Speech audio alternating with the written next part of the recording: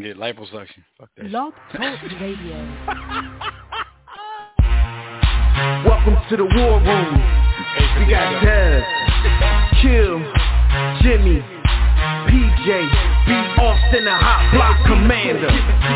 How you wanna end a 1 or 2 hour show to keep the brain running with the premise to talk sports on a national level. Bold with the topic, sorta like the rebels when it's game time. They like the Fab Five during prime time. Sports conglomerates speak their minds a little bit. For sports medicine and sports veterans and greats. The 4 for 26 saw the war in Kuwait. It's the war room with 5 nights at the round table. 5 Philly guys diversified and educated.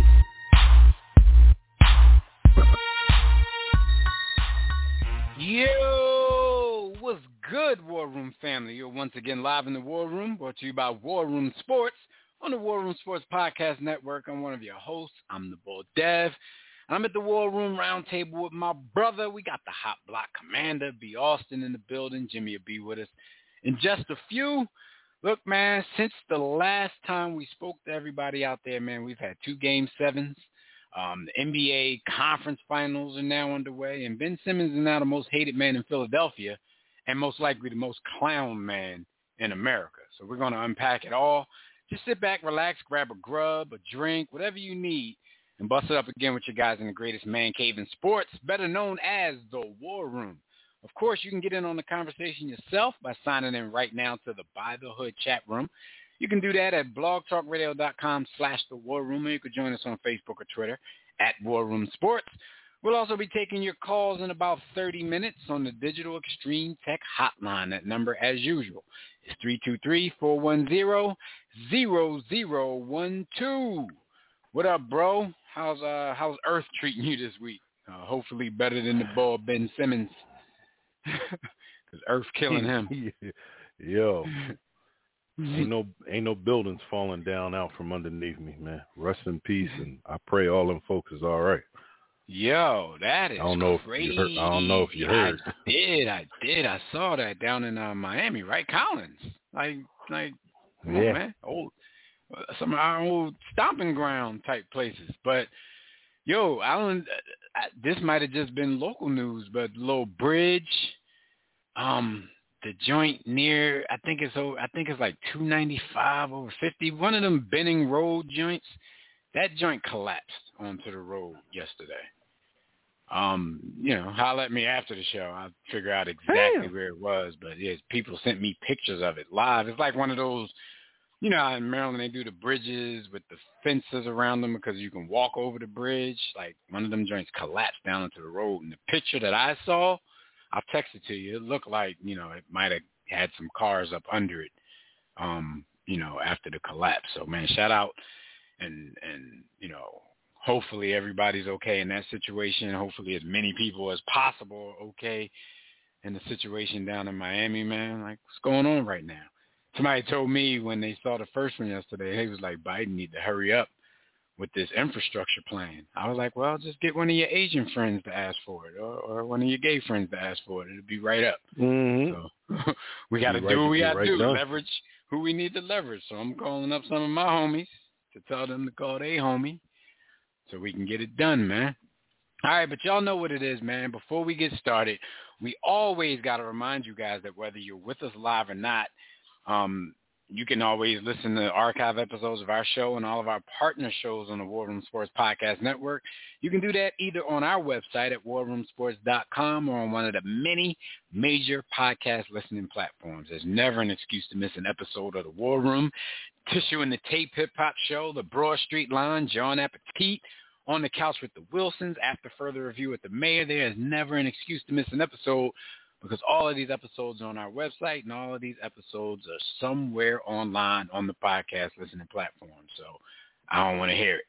All right, AB, let's get into some hot topics real quick, man, because, it's a lot of stuff that happened this week in the NBA. A good portion of that happened in our hometown, Philadelphia, man. This is just another week that just gave people a peek into the life, man. This is the life of a Philly fan, man. We're used to this. We're used to losing in big moments to inferior teams. That's just what we do, dog. So before we do that, just got to let y'all know Hot Topics are brought to you by MyBookie. War Room family, it's time for you to make some bread sports betting at MyBookie. If you bet against my Sixers, then you probably came up last week. But if you still haven't checked out MyBookie, then it's time to place a bet. The Stanley Cup playoffs, the finals are on deck. The NBA conference finals are already underway. So y'all can lay down some money on all the biggest games in sports by joining us, the War Room, and thousands of other online players placing bets at mybookie.ag. No excuses when you win. You get paid. You don't get hassled. You get it fast. They even have in-game live betting so you can place wagers after the manager forces the umpire to perform a stop and frisk on the opposing team's starting pitcher. So join now, and MyBookie will match 50% of your first deposit up to $1,000. Say that again. MyBookie will match 50% of your first deposit up to $1,000. So don't make your first deposit $10, because then you're only gonna get $5 from MyBookie. If you do $1,000 deposit, MyBookie will match $500 of that. So you got $1,500 in your account right then, right there. So just use the promo code WARROOM, all caps, one word, WARROOM, to activate this offer. Visit mybookie.ag today. Play, win, and get paid. That's all there is to it. I mean, unless you're just terrible at betting, then, I can't promise you're going to get paid, but do what you got to do. All right, so like I said in the intro, B, there have been 2 Game 7s since the last time we spoke to the good people out here in War Room land. What up, Skyview? We see you. What up, Neil? There's been 2 Game 7s, and the first Game 7 was last Saturday evening between the Milwaukee Bucks and the home team, the Brooklyn Nets. Yo, I don't know if you watched this game, B, but this game was everything. Game went down to the wire. I definitely starred. Yo, stars starred. Role players role played. Yo, it went down to the wire. Kevin Durant, one of the biggest stars in the NBA, hit a 2-pointer damn near at the buzzer that if the Bull wore a shoe half a size smaller, would have been a 3, and the series would have been over. It would have been dramatic. It would have been crazy. He puts the game in overtime because his toes are on the line. Milwaukee battles it out in overtime, wins the game, wins the series, beats the number 2 seed, moves on to the Eastern Conference Finals. You got 50 minutes, 40 points, 13 rebounds, and 5 assists from Giannis Antetokounmpo. You got 53 minutes, 48 points, 9 rebounds, 6 assists from Kevin Durant. You got 53 minutes. Get from Joe Harris? 22, 9, and 9 from James Harden. But from the brother Joe Harris, who has been highly touted, recently, in 47 minutes, the shooter of shooters gave you 10 points, did give you 9 rebounds, probably off his own misses, and 2 assists. Oh, he turned back into an accountant. Y'all Chris been calling him an accountant all season. Chris Middleton gave you 52 minutes, 23 points, 10 rebounds, 6 assists. Chris Middleton is amazingly clutch to me. He hits big shots down the stretch of games. He hits big shots at big time. He got a little Joe Johnson in him. So what was your thought during this game? I couldn't even sit back and give full concentration to this game because, I was invited to my first post-COVID shindig. Is one of them joints, though. You had to show your card. You couldn't get in to this person's house if you weren't vaccinated. So nice little shindig. Remind me to tell you about that, too. Can't, it's not for on-air consumption. So, yeah, nice little shindig. But, they had multiple TVs in the room. So I was, trying to focus on that as much as possible with DJ music blaring and people talking. But this game was everything, man. Everything. Shout out to the shindig. And, yes, that game was all of it. And I was at a shindig of my own way down Indian Head Highway watching this game.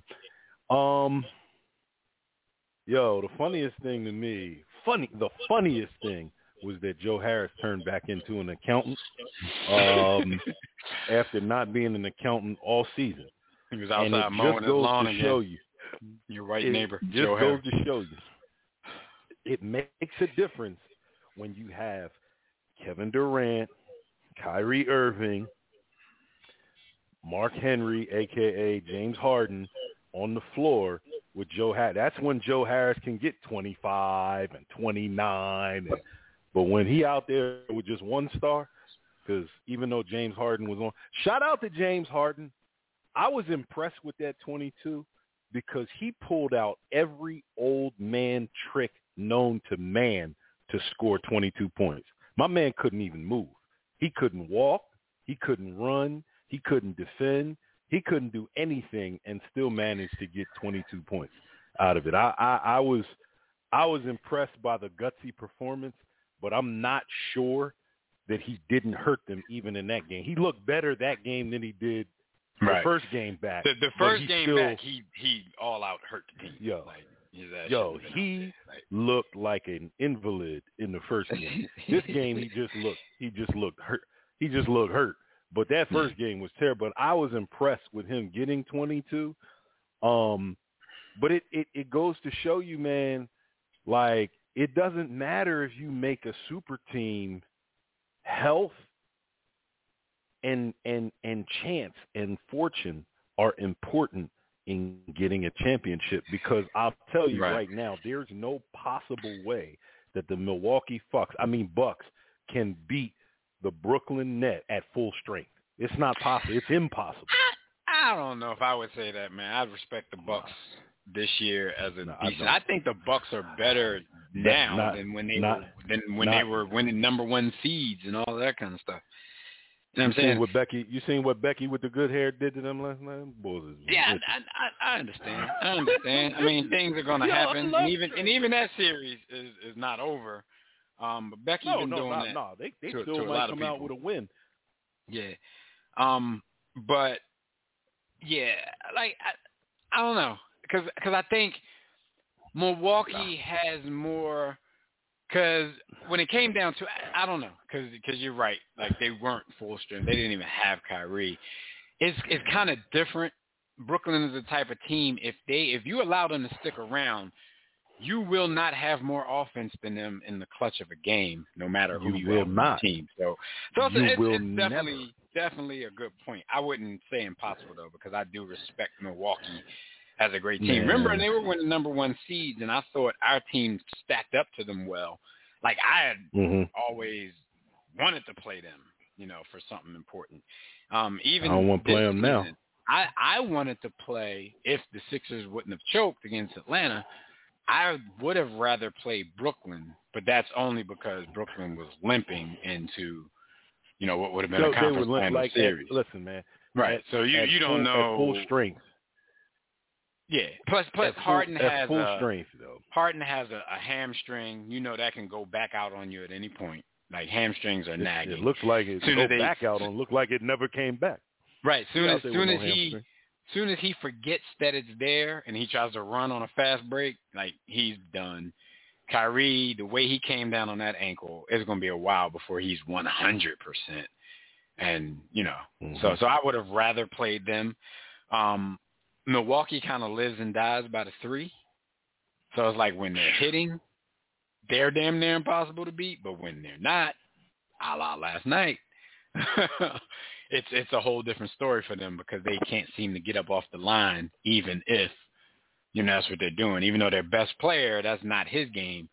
But when you're able to pack it in because those other guys aren't making shots, then Giannis becomes much less effective. Did you see Chris Middleton beat somebody off the dribble, get to the rack, go up for a layup, and then kick it all the way out? Kick it all the way out the air ball. Yeah, for the white boy to shoot an air ball. That's 2021 basketball, though. I see that every single night in the association. I hate 2021 basketball. I see that every night in the association. It's crazy. I can't even like Bull, even though I think he is somewhat clutch, just because of that play.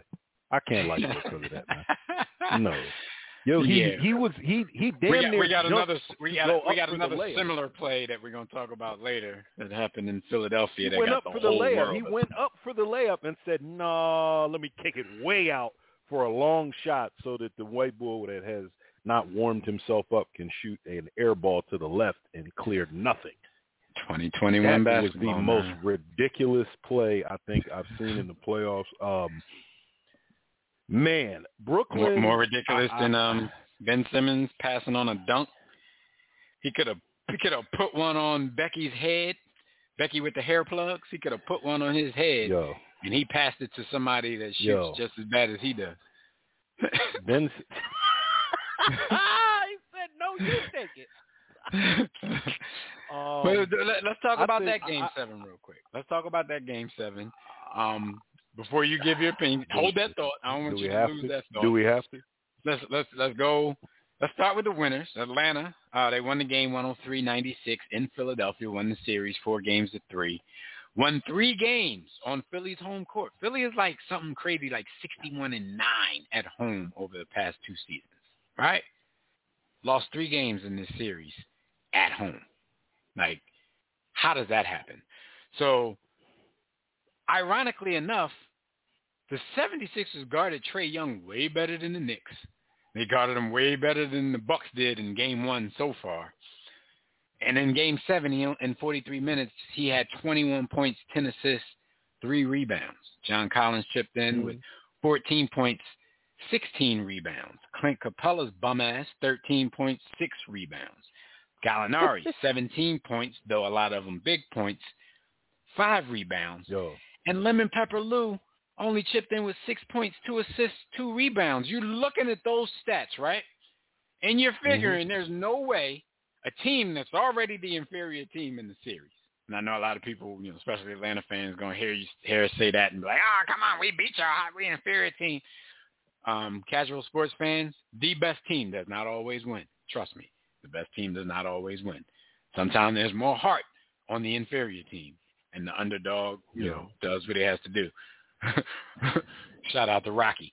Listen, but what did happen was Kevin Huerter, University of Maryland Terp, 27.7 rebounds, 3 assists in 40 minutes, most of that on the head of the coach's son-in-law. Somebody you can't really get mad at him because he showed more heart in this series than anybody on the team. Sous Chef Curry. But to me, that's a coaching adjustment.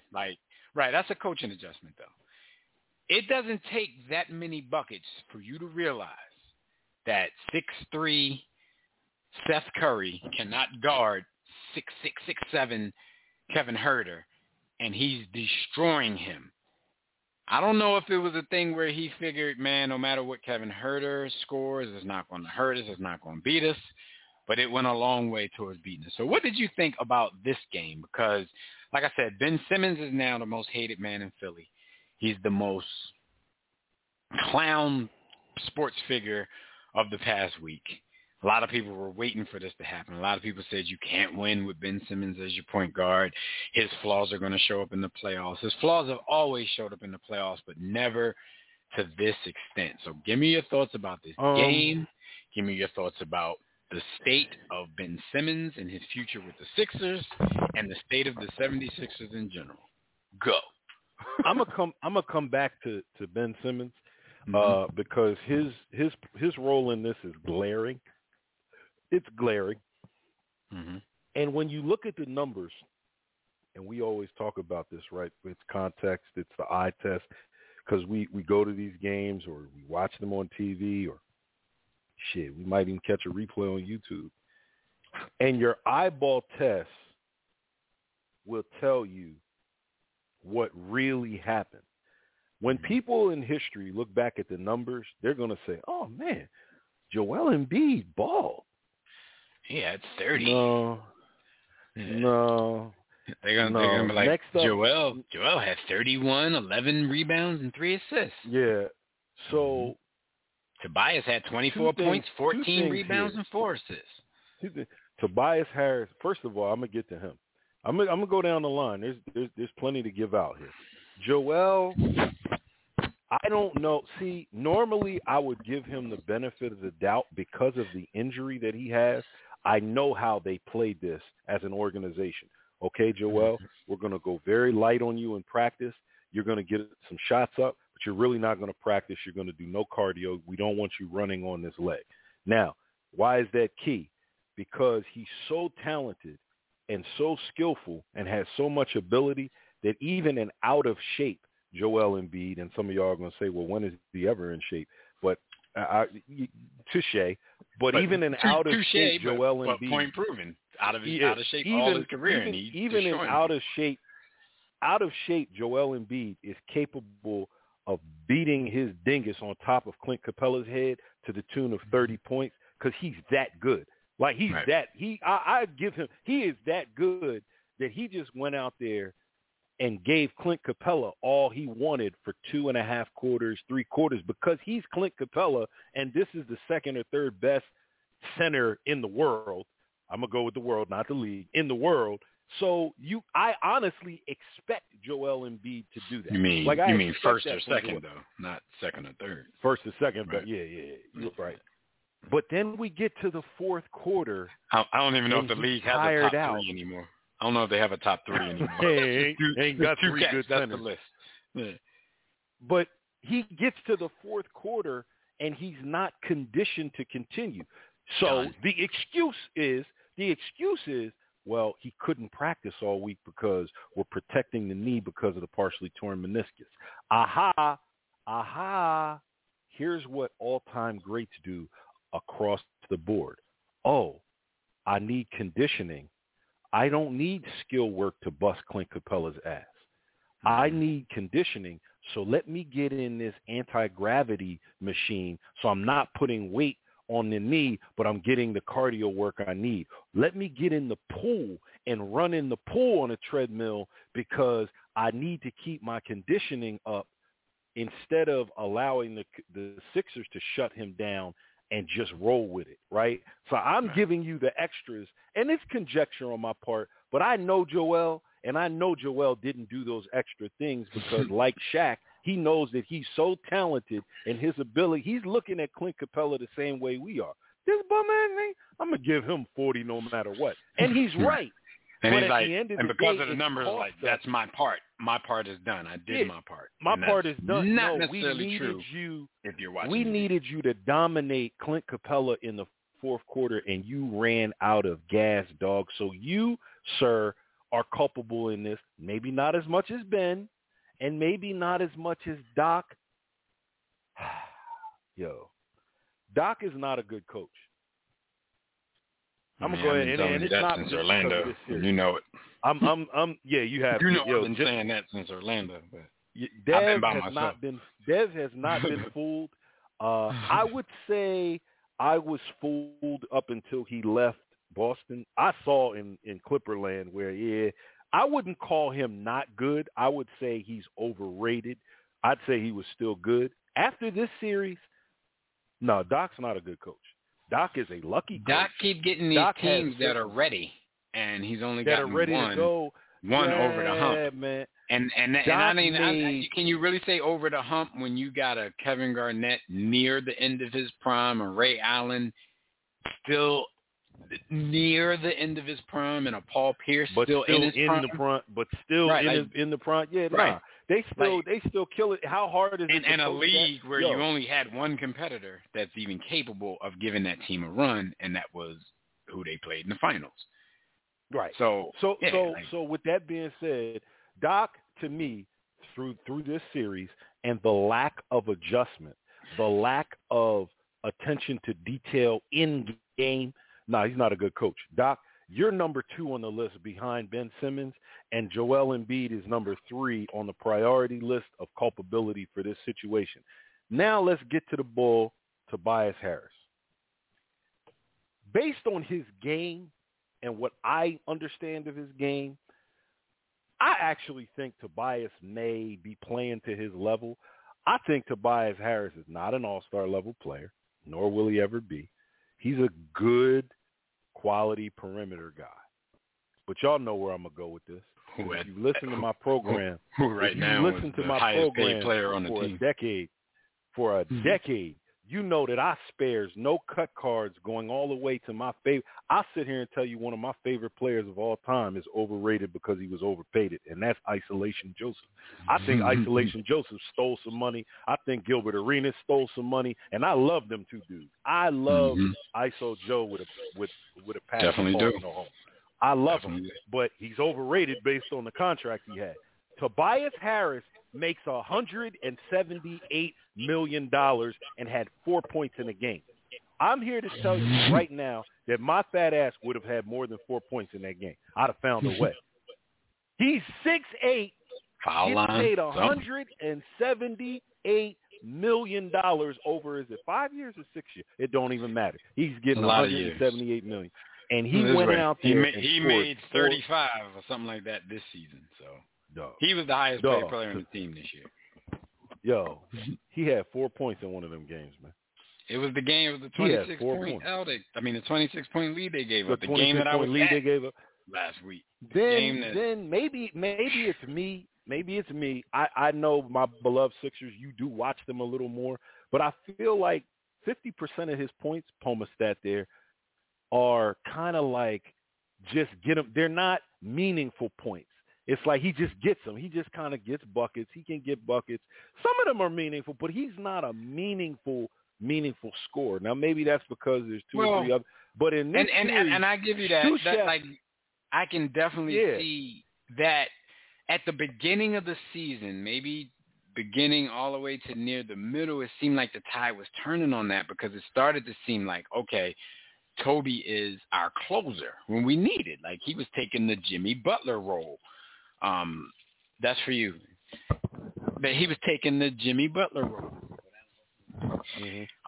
Closing games out or whatever. But like as the season went on, that kind of faded. Off. And then when the playoffs started, where his gauge really is, because people were a little upset at how he played in the bubble last season, and his whole thing coming back this year, trying to get the All-Star bid and all of that stuff was supposed to be, to avenge his playoff performance last year. But then we get to the playoffs again, and then you're kind of sputtering through. He had some good ones against Washington, didn't play that well against Atlanta. I mean, if you're watching the game and you're listening to the game because he's scoring more in the later games, they're saying, oh, Tobias is back, blah, blah, blah. But like you said, like it wasn't really important buckets all the time. So he got his numbers. Yeah. But I'm going to go on further about this series. Okay. Hold on, because he'll get 26, and you look at the box and you're like, damn, he had 26? Yeah. When did he score 26? Yeah, it's super in the flow, super I'm getting this per quarter type of dude. Not like I'm just taking it here because y'all need it and I'm going to cook this bull for like 12 in the quarter. Seth showed up. Seth got abused in that game 7 by Kevin Huerter. But who didn't know Seth was a bad defender? So I put that on the coach. At some point, you have to switch him off. Seth offensively gave us Seth way more than we asked for. And Joel carried the team at certain points in this series, and I have the highest level of respect and regard because Seth Curry on a lot of levels shouldn't even be here, and you got him scoring 36 in a game. Like my level of respect and regard for that young man has quadrupled. Like I love and respect what he put it all out there, and he ain't even that talented, man. But he can shoot it. He can shoot his behind off. Like he gave us way more this season than I thought he would be. And from the door when he came in, I always thought that Seth should come off the bench. And I still don't waver on that because I actually think if you bring him off the bench and he gives you what he was giving us, in the starting lineup, then your bench wouldn't have been so bad. Because I'm a take you down the road because I think, Ben Simmons, he is the easy target. He is the low-hanging fruit. He is. We know he has serious flaws in his game that he needs to work on before he gets run out of Philly, if it's not too late. Because the fans are hell-bent on running him out of Philly this summer. His agent has been talking to the Sixers for the last 2 days. about the future of Ben Simmons, whether it's going to be them asking for a trade or if they're just going to do something. What I really think they need to do is stop letting him go to Los Angeles by himself, putting together these tapes from LA Fitness of him cooking people and thinking that's it. I think he needs training from people involved in the organization during the summer because they know best, along with him, what he needs for this particular team. You know what I'm saying? So I think he needs team-mandated training, not just – oh, go ahead, Jim. My bad.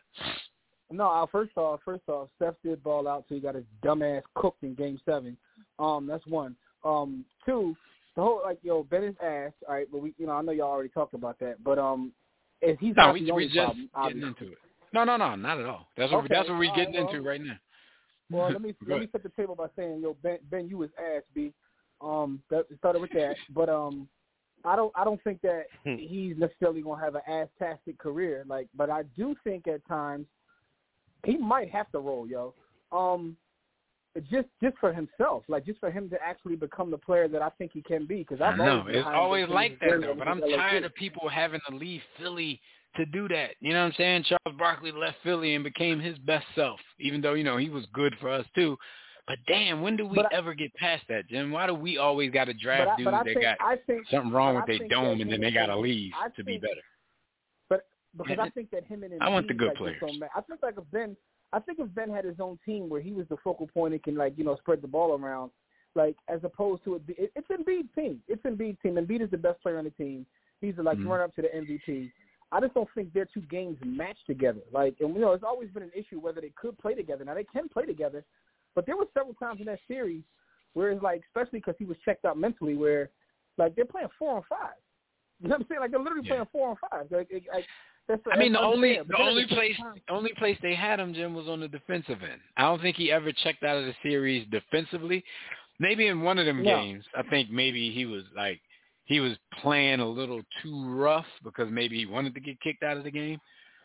He wanted to foul out. I thought about that. No, at I one felt point. like that too. Yeah, but for me, that was only in one game. I actually said it to the folks that was watching the game, and I was like, he's trying to get kicked out. But my thing is, though, I just don't know if him and Embiid can work, together, right? And that's what my issue is. It's not that he can't play ball. I think Ben is a jump shot away from being a top 5, 10 talent in the league, in my opinion. Yeah, and I agree with you, and it's not even a 3-point jump shot, dude. If you can just get them to respect you, and you can make a free throw, dude, you will be one of the best players in the game. But I'm tired of us, falling back on that laurel, and it doesn't seem like he came back. In the beginning of the season, it seemed like his foul shot was improving, but now, like I said, it's mental. Because when I went to that game the other night, they started hacking him a little bit before the half was over. At halftime, when nobody was watching, or the fans were watching, but the lights weren't on, the TV wasn't on, nothing mattered. Dude made 12 straight free throws, man. And they were all net. Here's my biggest issue, and this comes into play, and we were having this conversation the other day as it relates to, pandemic P, playoff P, PG-13, whatever you want to call it, man. When you think of LA, you think of him. We were talking about him, and I was saying how, part of my disdain for him is, his social media antics, his off-the-court stuff. He's kind of cornballish, so it makes me, but anyway, with that being said, with Ben, we came up with he's the game of basketball. Yeah. So how we feel about the game, the game of cornball. He can rap his ass off, but he's a cornball. It's not that Ben is a cornball off the court, but Ben seems to be really into his social media, John. I think the boy wants to be a Kardashian model. When you combine that with how he plays, even after the loss and all that, my man was out in these streets taking photo ops for IG. Dude, half the world hates your guts. You still out here modeling Fashion Nova. What are you doing? And I think that's also part of him going out LA, hanging out with that crew. It's just weird because here's the thing, right? Now, it's nothing wrong with any of that. If I felt like year to year you were improving. I don't know if I can say he's really improved. I think that some of the stuff he does defensively and even offensively, I think he kind of did that in his rookie year. Well, the year that he won Rookie of the Year, not his rookie year, but the year he won Rookie of the Year. I can't really see that much improvement in his game, and that's where the issue lies. issue is that's definitely what the issue lies, and that's why the city is set up the way they are. Because there's a lot of people saying he hasn't got better since his rookie year. Of course, they're talking about offensively because a lot of people only look at the game in one facet. You know what I'm saying? So we know. Be one of them Jones where we 15 years in, like, yo, if he only get a jump shot. I mean, Memphis Bleak was one hit away his whole career. But let's go back to what I was saying. Like, okay, we know his flaws. We know dude need to get better or roll. What they say, shit or get off the pot. like do it. Like you got to do something. We know that, but at the same time, it seemed like all of everybody's attention is just going there. A lot of vitriol, jersey burning. You know what fans do when they get upset, right? But this was a total team effort, man. You don't blow 26-point leads. You don't blow 18-point leads. You don't do that in back-to-back games because one dude is afraid to shoot or can't shoot free throws. He didn't do like you hear people out there super exaggerating. They lost a 26-point lead because they did the hack-a-shack on Bull and he couldn't make it fit. And that's not why they lost the game. Like everybody played their part in the collapse in that series. I mean, in those games. And in Game 7, there's a lot of blame to go around. You can start with Ben and his fear, his absolute fear of having the ball in his hands in any position where he might have to go to the foul line. And that came to fruition with a few minutes, 3:29 left to go in the fourth quarter when he could have put one on Hair Plug's neck, and instead he passed it to somebody who probably shoots worse than him, but is more willing to shoot, and Matisse Thybulle, right? So, all right, so you had Ben and his antics that whole game. He was afraid. Took no shots in the fourth quarter. Matter of fact, he took no shots in the fourth quarter in 5 of the 7 games of the series. He took 3 shots in the fourth quarter, period. 2 in one game and 1 in another game. And the dude was actually 3 for 3, shooting 100% from the field in the fourth quarter, but won't shoot in the fourth quarter, right? So you have that All-Star and not put up a dub in the entire playoffs. Like, yo, you can't. But Jim, then you have Joel, who I don't really like what he's been doing on social media since the game is over. Of course, when he was asked about the turning point of the game, he threw Ben under the bus and said the play that I just said was the turning point of the game, under the bus. which wasn't even true. That wasn't the turning point of the game. But whatever. Joe, he seems to be on a mission this week to distance himself from everything that went wrong. Not saying like there was an interview where there was more context and he said more and he did cop to whatever his part was, but there's always a but. In his initial tweet after the game, he was telling the city, we're sorry we let you down. This city is so tough. That's why I had to be tough and play with a torn meniscus. I thought that was a Bush League move to even bring up your own knee. Y'all know that. That's the stuff they used to do. But even he didn't do it himself. But that's the stuff the Patriots used to do anytime they didn't win the Super Bowl. They made sure somebody came out and told you every ailment that Tom Brady had going into those games. At least it wasn't Tom Brady himself telling you about it. It was a Bush League move, and Joel's trying to distance himself from everything, right? So Joel didn't play well. Despite the 31 points, 11 rebounds, he had 8 turnovers in Game 7 and in Game 6. He, like B. Austin said earlier, he kind of ran out of gas in the fourth quarter. When you're not getting a lot of help from the rest of your team, I can understand that part of things. But at the same time, when he runs out of gas, he just starts to take very bad shots. He's taking runaways, fadeaways to the side. When so I'm thinking like you would probably exert less energy if you just stay down on the block and jump hook this dude. Hold on, real quick. I part of that is like this, right? So it is crazy what he said. I mean, it's not as bad as McNabb saying, yo, I did my part. That was the rest was on him. Like, it ain't that bad.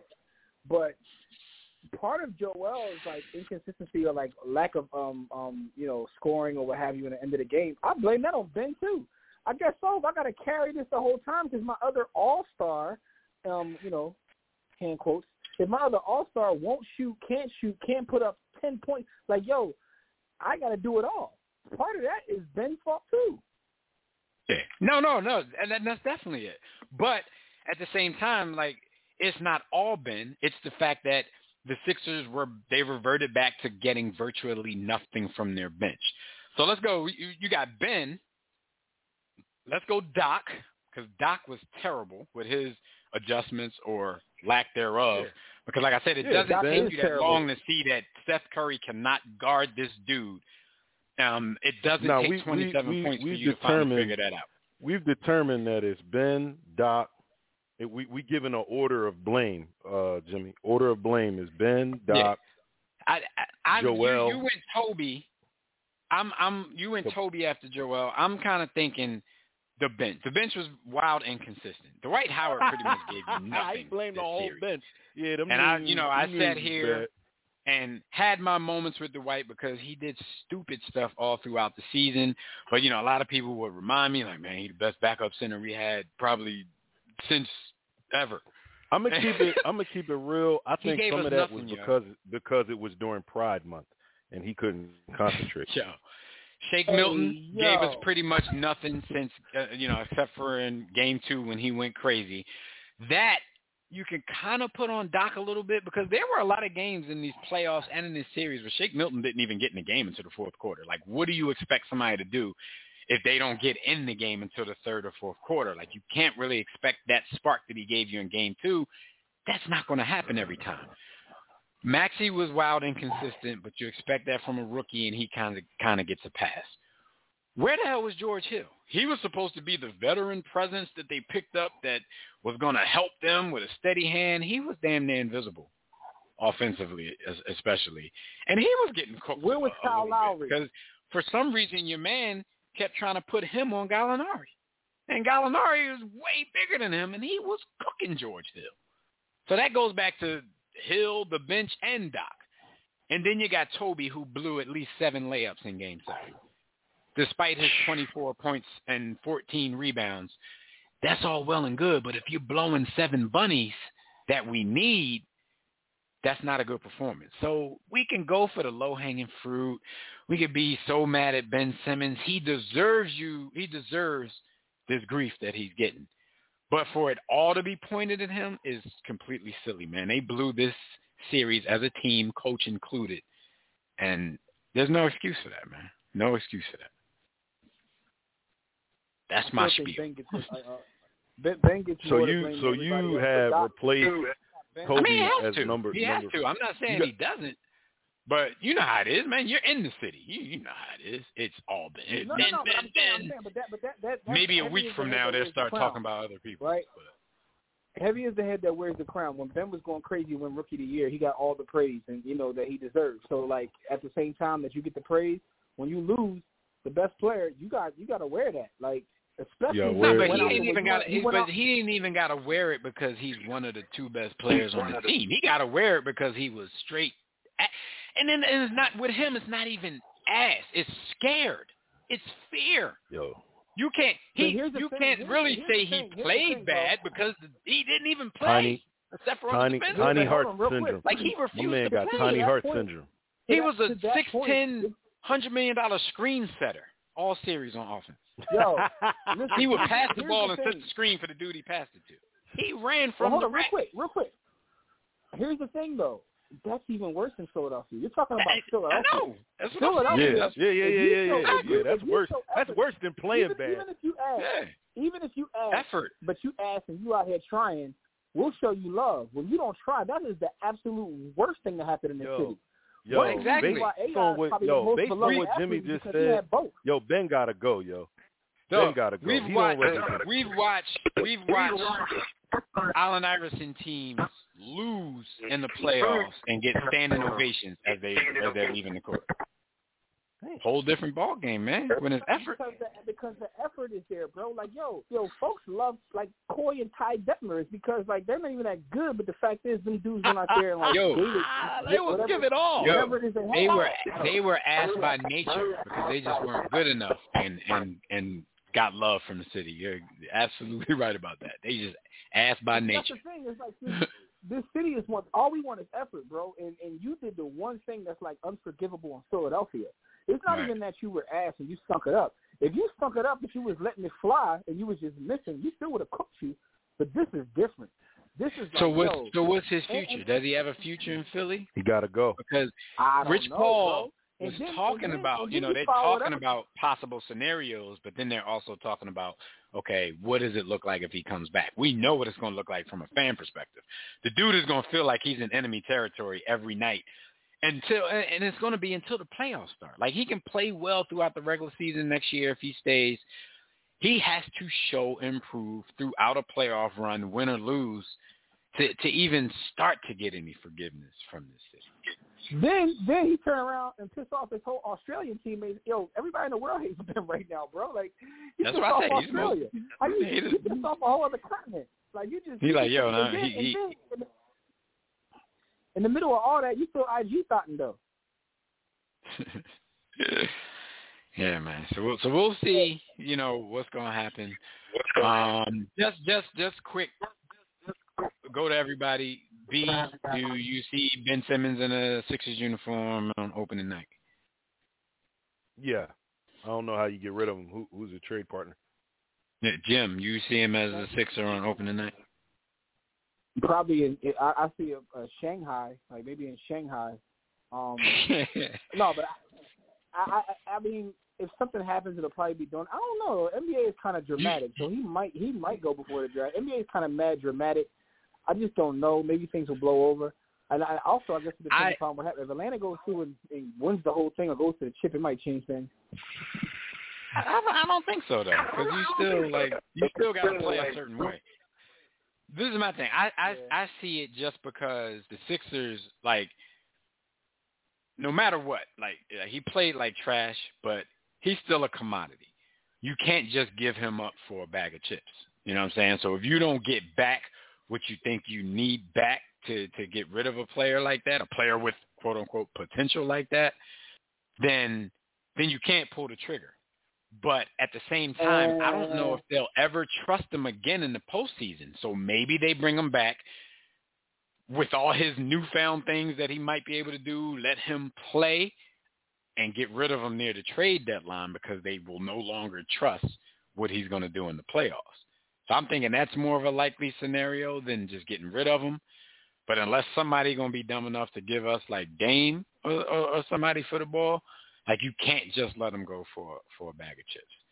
Somebody gave me a scenario today. Andrew Lang, Jeff Hornacek, and Tim Perry. Yeah, we can't do that. We cannot come out with Hornacek, Perry, and Lang, man. We can't. I mean, I don't see. I mean, when NBA trades a player like that, you never get back to. You got to do the best you can. I know. You're never but you can't get that.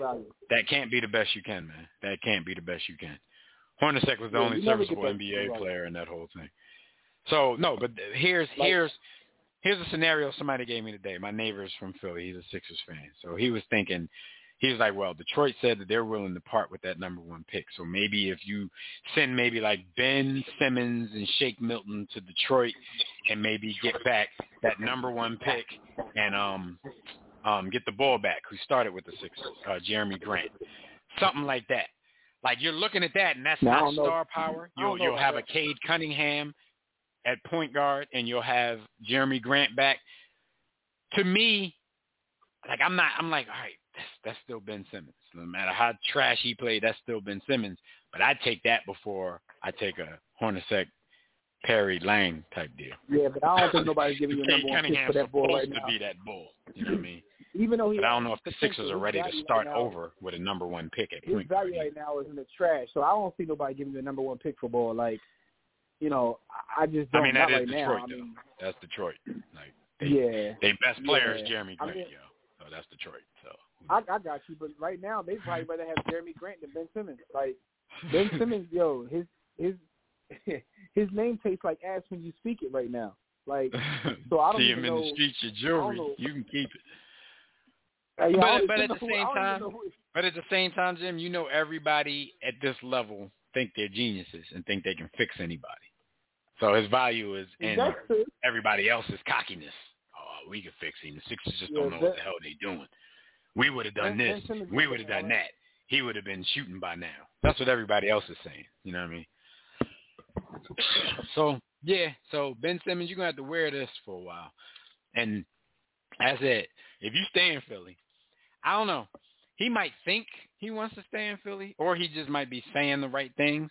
But when opening night comes, you're not going to want to do that at home all the time. You're not going to want to go through that at home.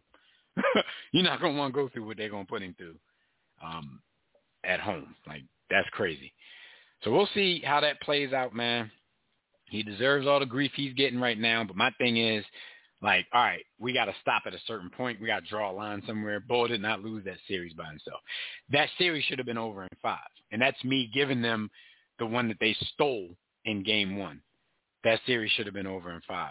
So people can make all the excuses they want. Joel can try to distance himself from the Ben train all he wants. But everybody played a part in that, and including him. Everybody played a part, man. Everybody, including Becky with the good hair. Yeah, and the thing is, the Sixers guarded him way better than the Knicks did. They guarded him way better than the Bucks did in game 1. Who knows what's going forward? Like, he didn't really kill us. Like, in the games where he even scored a lot, he didn't kill us like that. I mean, I've seen this dude just straight go off and murder people. And the Sixers weren't a victim of that. He had to work for everything he got. There's no way that team should have beaten them, but they did. Shout out to Atlanta.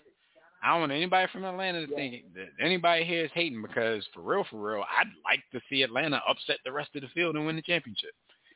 And usually you say that because you're like, I want my team to lose to the eventual champion, so we can say it has nothing to do with the Sixers. Like, I like what them young bulls is doing, man. They're playing like they don't care. Like, there ain't no fear. They don't know they not supposed to win. I want to see Atlanta and Phoenix, because I think it'll be entertaining, because like Booker and the Bull Payne be going off. Booker be going off. My man Bucky from Fat Albert.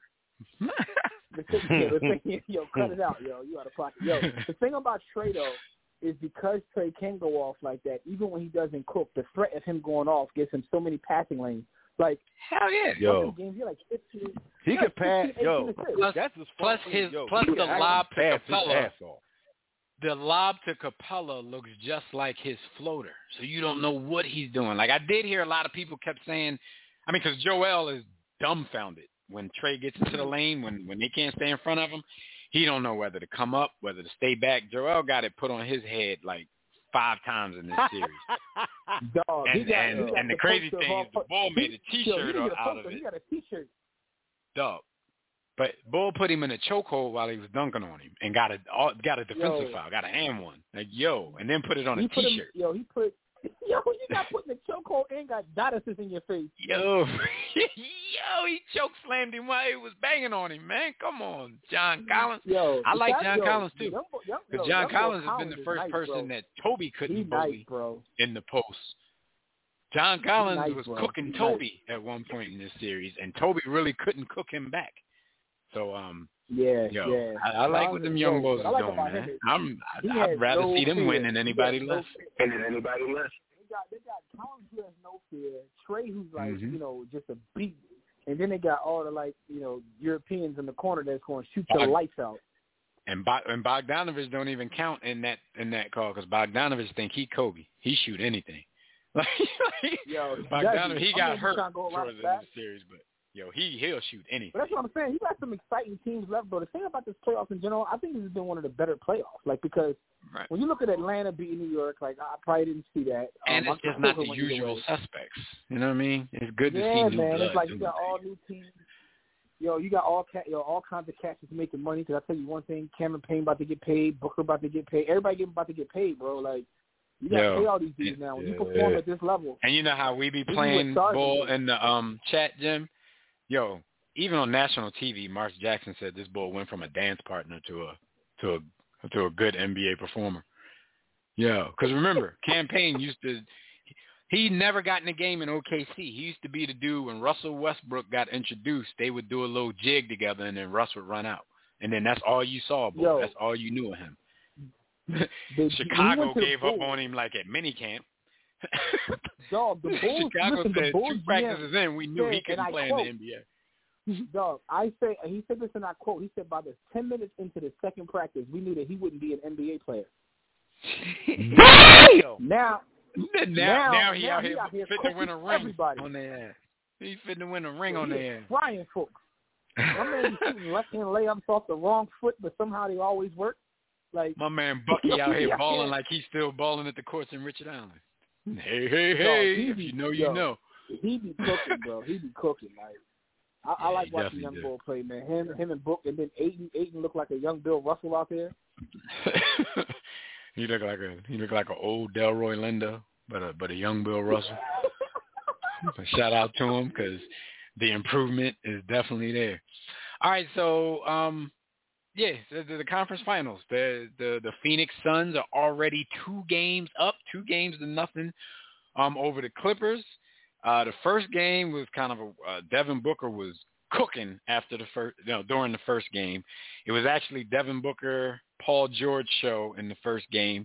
In the second game, Paul George choked at the foul line, which gave Phoenix the opportunity to take the game. They got we see teams try this at the buzzer probably 35 times a season. And how often do you ever see the alley-oop with 0 on the clock going? Never. How often do you ever? Never. Me either. Be 0. I think maybe I've seen it once, and the whole time that I've watched basketball my whole life, maybe. And I'm trying to remember who that was. But that's damn near 0% play. I thought it was basket, and it was basket interference. I thought it was too until Van Gundy said the rules. Jason Kidd. So Van Gundy told us that there is no basket interference in that situation. I didn't even care. I didn't even care. For some reason, I didn't look it up after he said it, but Van Gundy said there is no basket interference in that situation. So he damn near could have put his hand in the basket. I don't understand why, but that's what he said. I don't know. But if you look at the play, don't even look at the basket interference. The way the Clippers got caught on that, they kind of deserved that treatment. The way they got caught on that play, if we keep it in the foul, wow. Ty Lue is the coach, and the last coach was Doc Rivers. He grabbed the boy's they don't know no better. Ayton grabbed the boy's shirt and threw him into the screen. So, I mean, we want to keep it a foul, wow. It was a little suspect with that. But, I mean, you can't call that at that point. If the ref don't call it, it ain't a foul. If the ref don't call John Collins for choke slamming the ball into the basket and making a shirt out of it, then it ain't no foul. All right, whatever. Move Young on. man shooting 89%, don't miss them 2 foul shots. You know what I'm saying? Shot to be off in the clutch game. If you don't miss them 2 foul shots, game over. And you know, Jimmy know. I mean, he trolling right now, but he know. I was the first one to say in the chat, like, damn, PG just choked. He choked. I don't pull no punches. Whether I like you, whether I think you got game or not, the boy choked. He's a damn near 90% foul shooter. You don't go there and miss 2 foul shots in that situation. Yo, he missed 2. That's as well as he played in the game and as well as he's been playing. He went up there and when they needed him most, and he choked. So, he got to wear that too. I mean, like I always say, Jim, like people, of course, when he does something wrong, they're gonna go overboard. But he got to wear that. He got to wear that. Listen, shout out to the young boy, because we didn't give him a shout out since last time we were on the show. Shout out to the young boy man for the Clippers too, because he's about to get a check. Yo, that's Joanna Man's younger brother. Because I ain't gonna hold you up. Go watch that. Go peek at that movie and how Bull looked in that wig. He looked just like Joanna Man, and his name just happened to be Man. The boy Man looks like he's about 12 years old though. He got a baby face like Paul's. Mm-hmm. I'm like, yo, baby face who is assassin. this boy? I'm like, why does 12-year-old boy look like 40? Bull do look like he look like he friends with Jaimin. Speaking of, man, happy born day to the young king, man.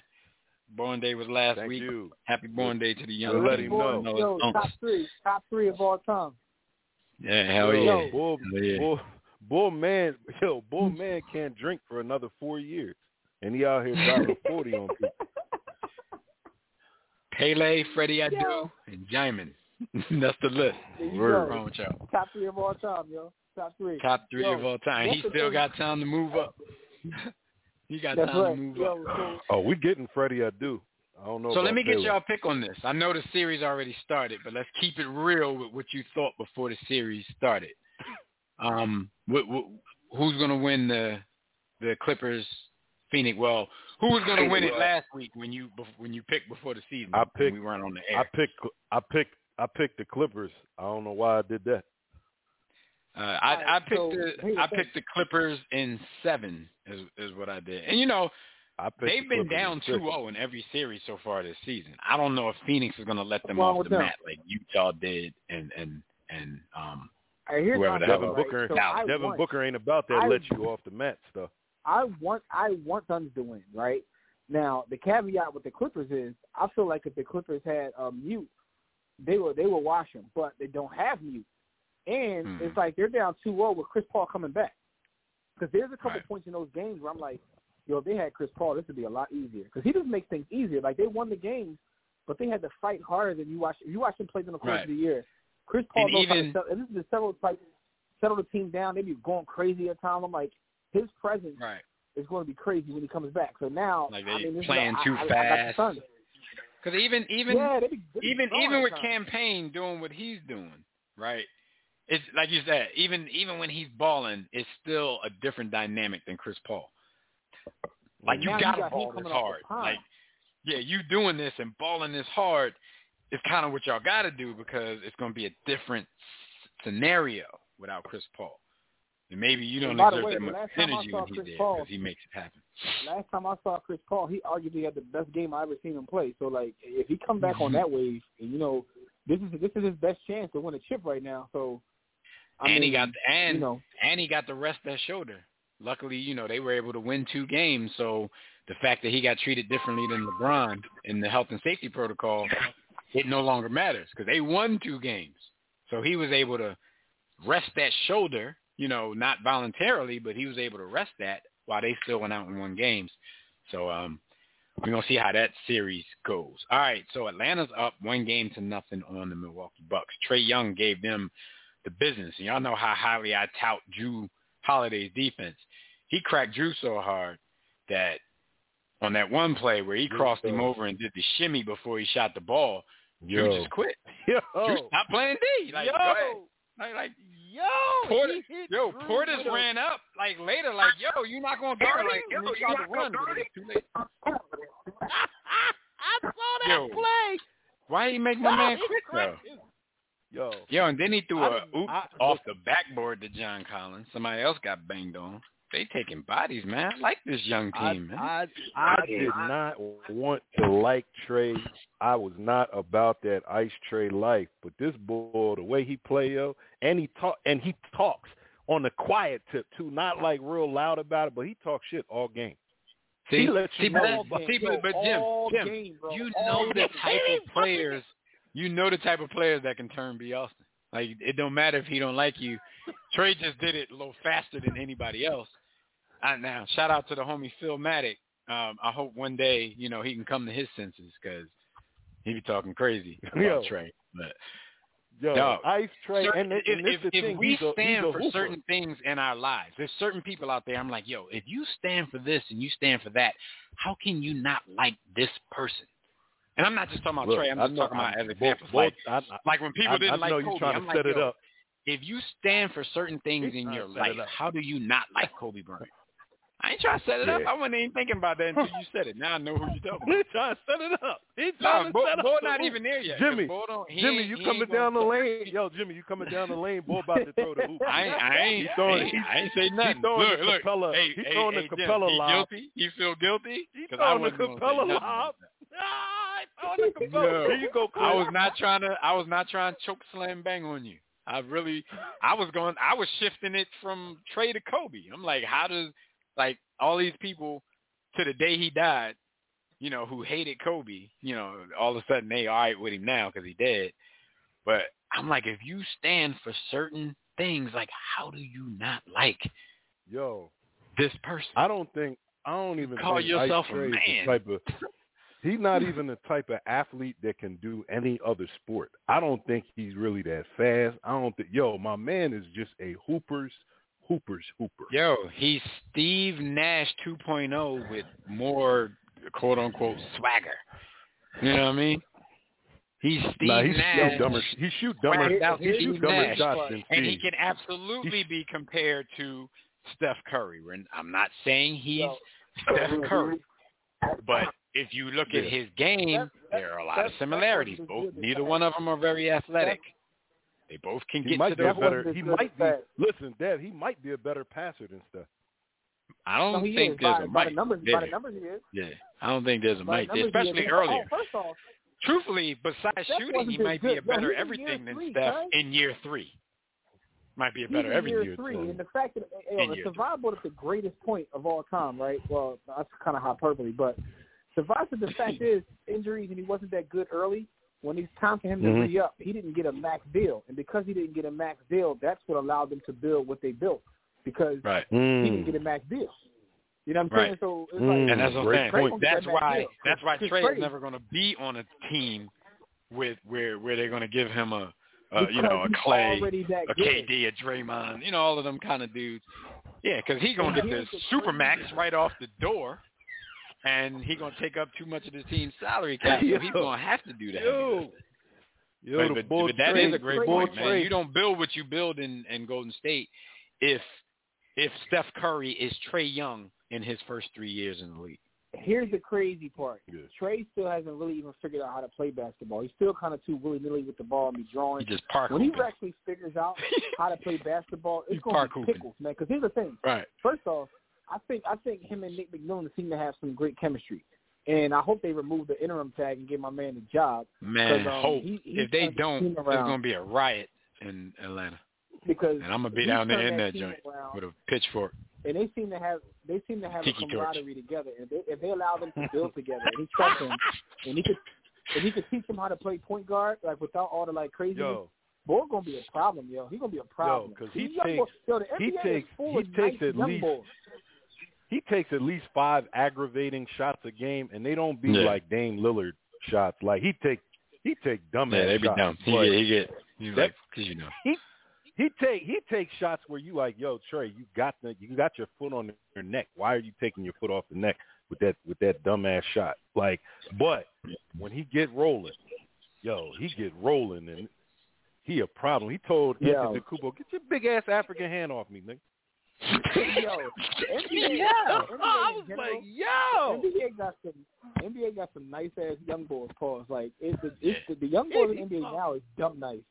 Trey, Luka, under 25. Trey, Luka, Booker, old ass under 25 boy. Yo, Booker the only 38-year-old under 25. Yo, all of them better than Ben. But yo, seriously, Sixers always get the short end of the stick. Shout out to Ben because he made the All-Star team over Trey, but that's either here nor there. I was about to say, Ben got more accolades than all of them, but he out here scared in the playoffs, man. Terrence Mann better than Ben. He just looks out here scared. Yo! All right, so look, man, our quote of the week. Speaking of one of these young bulls, after Game 1, when Devin Booker had a 40-point triple-double, his first triple-double of his entire career, regular season or postseason. Because he don't care about nothing else. The hyperbole started, and the next day on First Take, I didn't watch, but the quote made rounds around the world. Quote, Devin Booker is the next Kobe Bryant. Stephen A. Smith after Game 1 of the Western Conference Finals. Anything what y'all think about that? Yo, the only reason that we have to address this, the only reason we have to address this is our love and respect for the brother who's dearly departed, and the fact that we do have a certain respect for the young bull and what he's doing. Don't put that out there on him for him to have to live up to that man. Let that man create his own legacy. First of all, Booker is like 2 inches shorter than Kobe. Secondly, I don't think they do anything similar in their games except for the mid-range jumper. That's the only thing. Two dribble, one dribble, pull up. Out of that, Booker also is a very smooth scorer, but I don't really think he's the athlete Kobe was. Kobe was a different athlete. Booker probably couldn't defend me in full shape. So yeah. I don't get the next Kobe Bryant thing. I don't know whether he could. If you want to say I don't know whether he's taking some stuff I don't know whether from he could or he couldn't, mentor. but I know he wouldn't be interested. I think Booker's response to you would be like, all right, let him score. I'm gonna go ahead and outscore him. Like, he don't have no real interest in defense. And I know, hey Jim, I know Phil Matic sitting around somewhere like, wait, y'all told me. See, but to me, they don't have any similarities. I think Trey is like a carbon copy of Steph. I don't think Kobe and Booker have any similarities, except for that two-dribble pull-up. My opinion is Stephen A. Smith on Angel Dust, though. That's all. So that's that. That's that. We can just go ahead and move on. Stat of the week, man. We're not going to let this boy off the hook. I know we said his name a couple times, but the stat of the week. Y'all man Doc Rivers, world champion, Boston Celtics. Doc Rivers has 29 losses with a chance to clinch a playoff series. So in games where he has a chance to clinch a playoff series, not necessarily elimination games for himself, but elimination games possibly for the other team, he has 29 losses, which is the most by any head coach in NBA history. His 34.1% win percentage is the worst all-time among coaches with 20-plus games in said situation. How did Doc keep getting these championship-ready teams, man? Safe Negro. Is he, though? Because Doc was a little outspoken at Disney World. You know what I mean? Like, that just started. That just started. But he's a safe Negro. Someone said that I heard the other day. Someone said Doc Rivers is like one of the only guys who, like, everybody in the league loves him, with the exception of PG-13. So maybe I do. I guess Doc is being recycled the same way Rick Carlisle and Rick Adelman and them dudes are recycled through every team in the league. Yeah, pretty. Yeah, he's part of the recycle gang now. Yeah, he definitely is. And I'm glad that he is, since he's black, because we always had these complaints that the recycle gang is usually all white. So I'm good with that. But he still gets a certain level of respect, even from fans. And it seemed like now they're starting to see, because a lot of people that, we tried to say, like, I don't know about that hire. Like, the players might like him, so they might respect him more than they respected Brett Brown. But for everybody who was expecting to see something different performance-wise in the playoffs, man, I don't know if Doc was your guy, man. And look at Nate over there. Tell me he ain't out-coached the bullshit out of Doc during this series. Yeah, Nate was coaching his ass off. All right, so last thing before Jimmy tells us what happened this week while you're on the grind, man. I just wanted to give you guys the roster for Team USA basketball. Team USA basketball in the 2020, technically the 2020 Olympics, but literally the 2021 Olympics. This is your Team USA. Kevin Durant, Damian Lillard, Devin Booker, Jason Light Mamba Tatum. So we got two Kobe stands right there, getting Nate Kobe's son. Bradley Beal, Zach LaVine, Kevin Love, Draymond Green, Bam Adebayo, Chris Middleton, Drew Holiday, and Jeremy Grant. With the improvement in world play, do y'all think this team will bring home the gold? And if you do, will it be in convincing blowout fashion like the Dream Teams of the world and the Dream Team 2s and the Redeem Team? No. All of them cats, do they go at it like 2008 with Bron, Kobe, Wade, and all of them? No, it's 1992. It's going to end up being wins. And shout out to Jeremy Grant. That team doesn't even have the athletes that I think two things. There's two people, maybe three on that roster that convince me that they'll win, and that's just like Kevin Durant is one of those players where there's just nothing out there to stop a 7'2" guard. There just isn't. There's nothing out there. Like, what are you going to do with him? What are you going to do about him? Like, there's nothing you can do. I think Damian adds a dimension that the world doesn't see. I think Booker and maybe Tatum. The rest of them dudes is interchangeable. Sorry, Bradley. I technically know why Kevin Love is on this team, but from your perspective, can anybody explain to me why Kevin Love is on this team? Like, does Kevin Love even deserve to be on this team, whether or not his skill set fits the FIBA game or not? Does he even deserve to be on this team from what he's done and what he's shown from the Cavs this season? No, neither white guy. Boy's a quitter.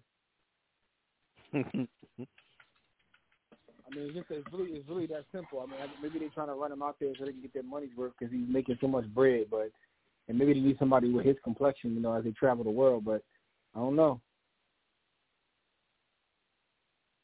Yeah. So my thing is, I gotta. The thing about that is, there's always one of these teams that got a bunch of pros that have been playing together that's gonna get them that work. But I also don't know what NBA player, man. I'm rooting for Nigeria, by the way. Y'all know who's coaching Nigeria? I don't, but y'all know. Mike Brown. You playing. That's serious, yo. Look at that. Mike Brown is coaching Nigeria. Mike Brown got an interview and got the job. He got an interview with Nigeria. And he got the job, yo. Mike Brown is coaching Nigeria. If he gets into the office, he gets the job, man. Yo, he should do a clinic on interview skills, man. He has to. But Pete, back to the whole Kevin Love thing, it's like I said, okay, of course he has the skill set for FIBA. But when y'all think about it, and somebody else pulled my coattail to this earlier in the day, all the best big men are foreign. So you kind of only left with Kevin Love, unless you're going to tap like Blake Griffin, and he ain't tall enough. And he hurt. Man. So think about it. All the best big men. You can't get the Joker. Can't get Embiid. You can't even get Nurkic or whatever his name. You can't get cats like that. You can't get Adams. He's from Australia or wherever the hell he's from. Or no, he's not from Australia. He's from I don't know. He's somewhere down there. New Zealand. But think about it. New Zealand, yeah. All the best big men. Yo. All we left with is Kevin Love, dog. Because they're not gonna give Boogie a job. They're gonna give Boogie a job. Joakim Noah, man. No, he's foreign too. You can't get He can play on the French team if he wants to. So you can't go Ayton because he can't play the FIBA game. You could go Boogie, but they're not giving Boogie a job. The NBA barely gave Boogie a job. So that's your Team USA. Look forward to seeing them look forward to seeing them play when the Olympics start. A couple of my favorites on there, man. You got Dame on there. So, got to root for Dame. But I wouldn't be upset if Mike Brown came in and outcoached everybody and got that win. I want to see Mike Brown give J. Cole a run. I know. Is he a citizen now? He stayed in Africa for a week. Is he a citizen? The crazy part is I didn't realize how many Nigerian players were in the NBA. Like, they have a huge influx of players from Nigeria in the NBA. I got you. Yeah, like they coming from everywhere. Out of, that's the country that has the most NBA players. Right. Yeah, so that's crazy, man. He definitely got the coaching job. Definitely, man. Interview maven. That's that boy right there. All right, so before Jim tells us what happened while y'all on the grind, man, y'all know what the deal is, man. Y'all can always check out our website, whether live during the show or anytime during your life. You can check out warroomsports.com. Browse around, see what we got to offer, man. We got podcasts, we got webcasts, we got stories. I don't know. We haven't been writing much for the blog lately, but hey, you can go read some old content on there. But check it out. See everything that we got to offer. Also, if you want to call us and speak with us about any of today's topics, dial the Digital Extreme Tech hotline 323-410-0012. As a matter of fact, we might have to go to the phone line real quick before we do this because I know there's some people probably cursing us out. Press 1 when prompted. If you already listen from your phone, just press 1 if you want to talk.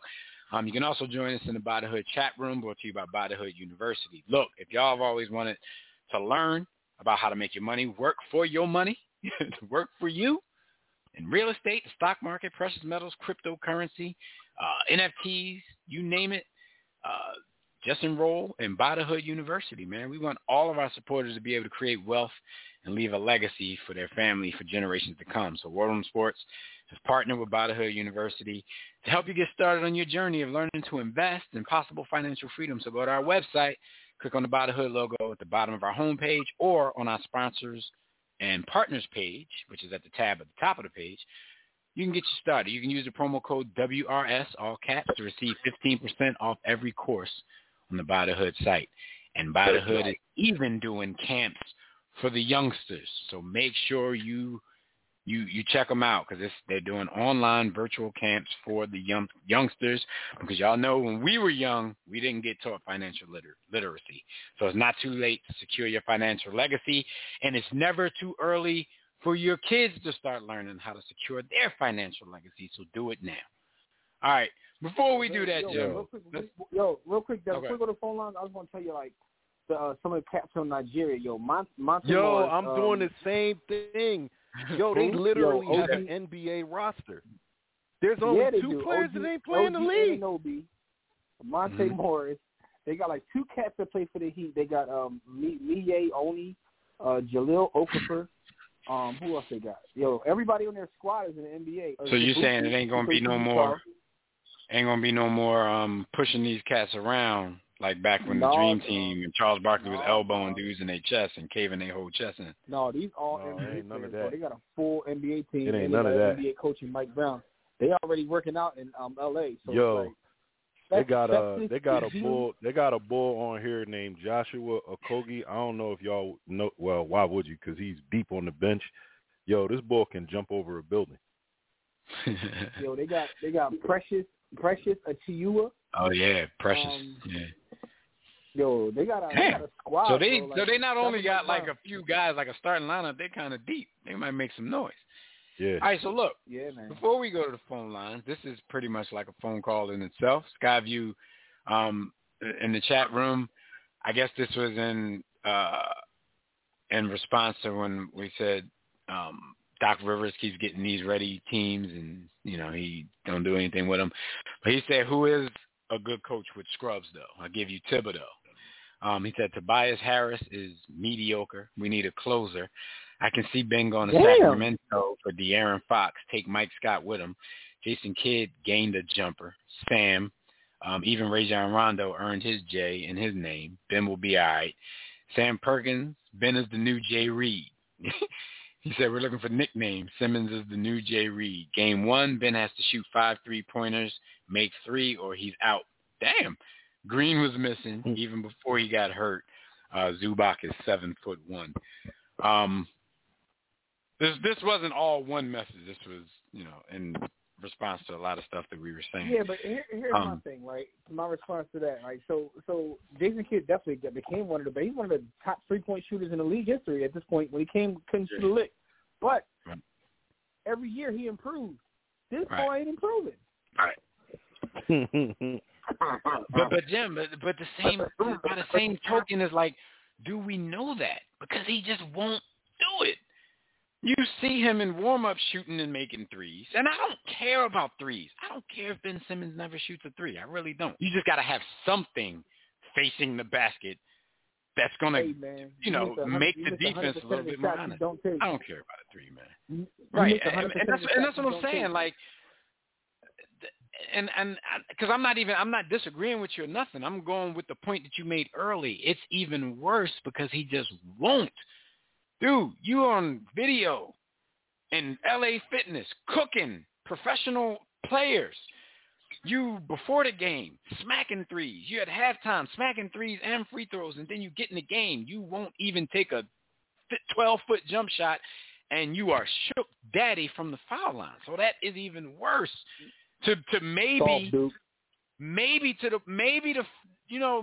notion that he has improved and won't do it, is scared to death to do it, that's even worse than not improving. And not improving is bad. Not improving is bad. But being scared is even worse. I'd rather have a mentally tough dude with like a limited skill set than a dude with all the skills in the world who's mentally a midget. Rather have Austin Rivers, who think he way better than he is, but play hard as hell, and will give you. He gonna let that thing fly though. That thing gonna be flying in the gym though. Right. Austin won't let the clip go. Austin Rivers don't know that he ain't Dwayne Wade. He like, yo, he don't know that. Yo, daddy made me wealthy. He like, daddy gave me a wealthy contract, so I do what I want to do. You think he dark skinned and everything? He don't know he not Dwayne Wade. He can't tell him he ain't Dwayne Wade. All right, so let's go to the phone lines real quick. We got the homie Tobias waiting on the line. What up, Tobias? Man. Roll damn Tide. Damn, man. Dave, got one quick question for you. Did you watch the game in Turkey's the other night? At your little shindig? Was that at Turkey's? You know, just saying. You know. I plead the fifth. Yeah. Tobias, it was turkey-ish. All right, cool. All right, so yeah.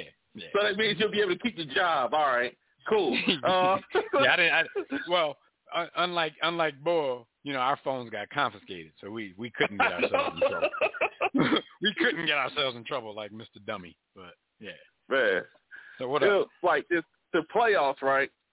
I hear all these people talking about, oh, man, nobody don't know who these people are. The ratings going to be down. I'm like, what the hell are they talking about? We got some good stories here. The finals going to do a good number. Because you got good stories in the league. You got a young player in Trae Young ascending. You have the Bucks if they make it with the Giannis story. And you're going to have fresh fan bases in there. Every single person in that city who's ever lived in that city, who's from those cities, from those states, are going to watch the finals. Like, they're going to do all right. Dog, also, that's a great point. You're not going to do Bron Steph numbers, but you're going to do all right. Yo, one thing I'll say is, Phoenix got a cheat code. Y'all crowd out in Phoenix be going bananas. Like, they're clearly the loudest crowd I've heard in all of the playoffs in probably a years in the stadium. I don't know what's going on, whether that's like sound pumped in, but they be going crazy in Phoenix. And they be in the nosebleed beating the shit out of people. Yeah, and but you remember, we was coming up, Phoenix was a good franchise. It's when Robert Sarver bought it that the team went to hell a couple of years ago, so many years ago. They always had good teams and had a great fan base. I still got to get that to Sacramento back in the late 90s, early 2000s. Oh, yeah, it was that noise was, and plus they had them dumbass cowbells ringing while they were screaming too, so it was even louder. Yeah, but y'all was talking about like the Suns, right? I'll hit these. Y'all talked about it earlier. It was that you could win a game or two. It's like not having your, or better yet, it's like not having your starting quarterback and you win a game or two, but game 6 comes up, they got you. And there's a reason Cam Payne is not a starting point guard, even though he danced this way out of Chicago too, and our team's a mess anyway. We traded a first-round pick for Vucevic. So anyway,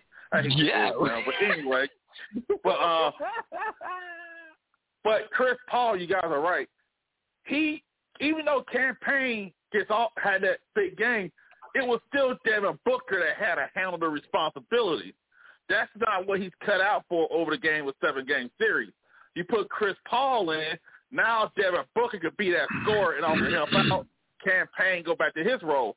But the one thing, I got to give Colin Cowherd credit on this. I heard this at the job. I can't believe I'm giving a hot take guy credit. But he was like, you know those your guys. I figure. Yeah, but the Suns are kind of like, they kind of old school. They got roles where you got a big guy who wants to play center, not want to be Dirk. You got your point. You got your guard does his thing. You got your wing to do their thing. And the Suns, and like a lot of these teams in the playoffs who making it, you notice they are fans of the analytic boys. They getting the mid-range shot because in the playoffs, you just have to get a damn bucket. We're not worried about the trapezoids and the Pythagorean theorem. We got to get a bucket. And so it's just funny how all this stuff reveres back. The Bucks just spread the floor and run a halfback dive. Yeah. You remember the John Elway quarterback video game where it was a reverse play? That's Giannis. You go fast. You said they just spread out their receivers and tight ends and just run the ball up the middle? Dog, that is the most insane thing to watch because, like, he'll try to get a full head of steam, and if they clog the lane, he'll like back up, do it again, back up, do it again. I'm like, bud, what are you doing, bro? What are you doing? Yeah. He should be honestly, Giannis is a center. People don't want to admit it. He's a center. He should be playing out of the post. And like y'all talking about Philly, right? Part of the reason that Embiid had those turnovers is because his point guard needed to see the Wizard of Oz and get a heart. He was shook. He was shook as bad as Jeremy Lin was at Faithful Night in Miami. On national TV, he was that shook.